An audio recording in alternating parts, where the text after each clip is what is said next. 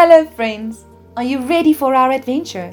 Do you have your adventure bag, journal, Bible and crayons? Well, what are we waiting for? Let's go!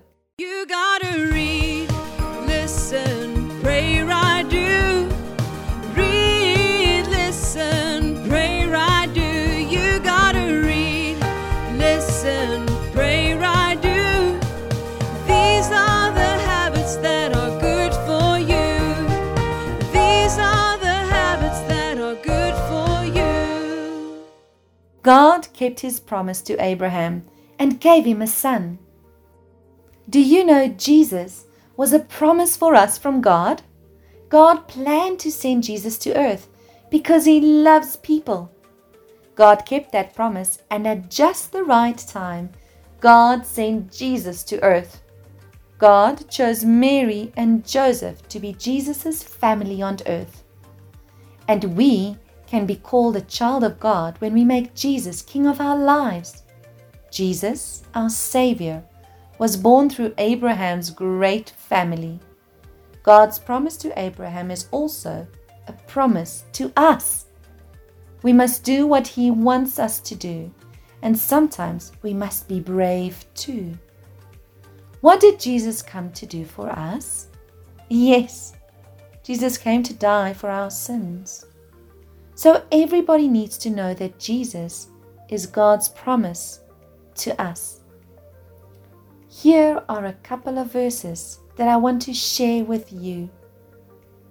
When I doubt, Psalm 146 verse 6 says, He made heaven and earth, the sea and everything in them.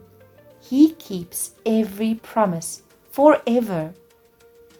And when I'm afraid, well, Isaiah 41 verse 10 says, So don't worry, because I am with you.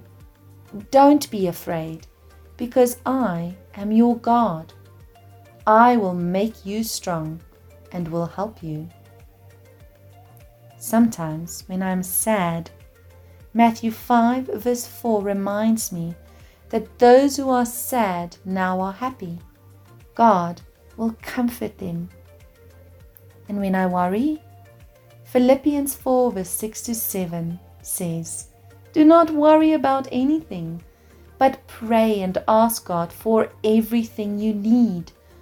And when you pray, always give thanks. And God's peace will keep your hearts and minds in Christ Jesus.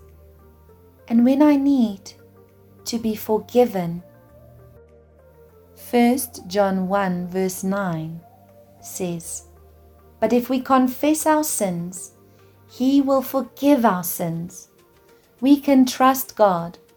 He does what is right. He will make us clean from all the wrongs we have done. You gotta read, listen, pray, right.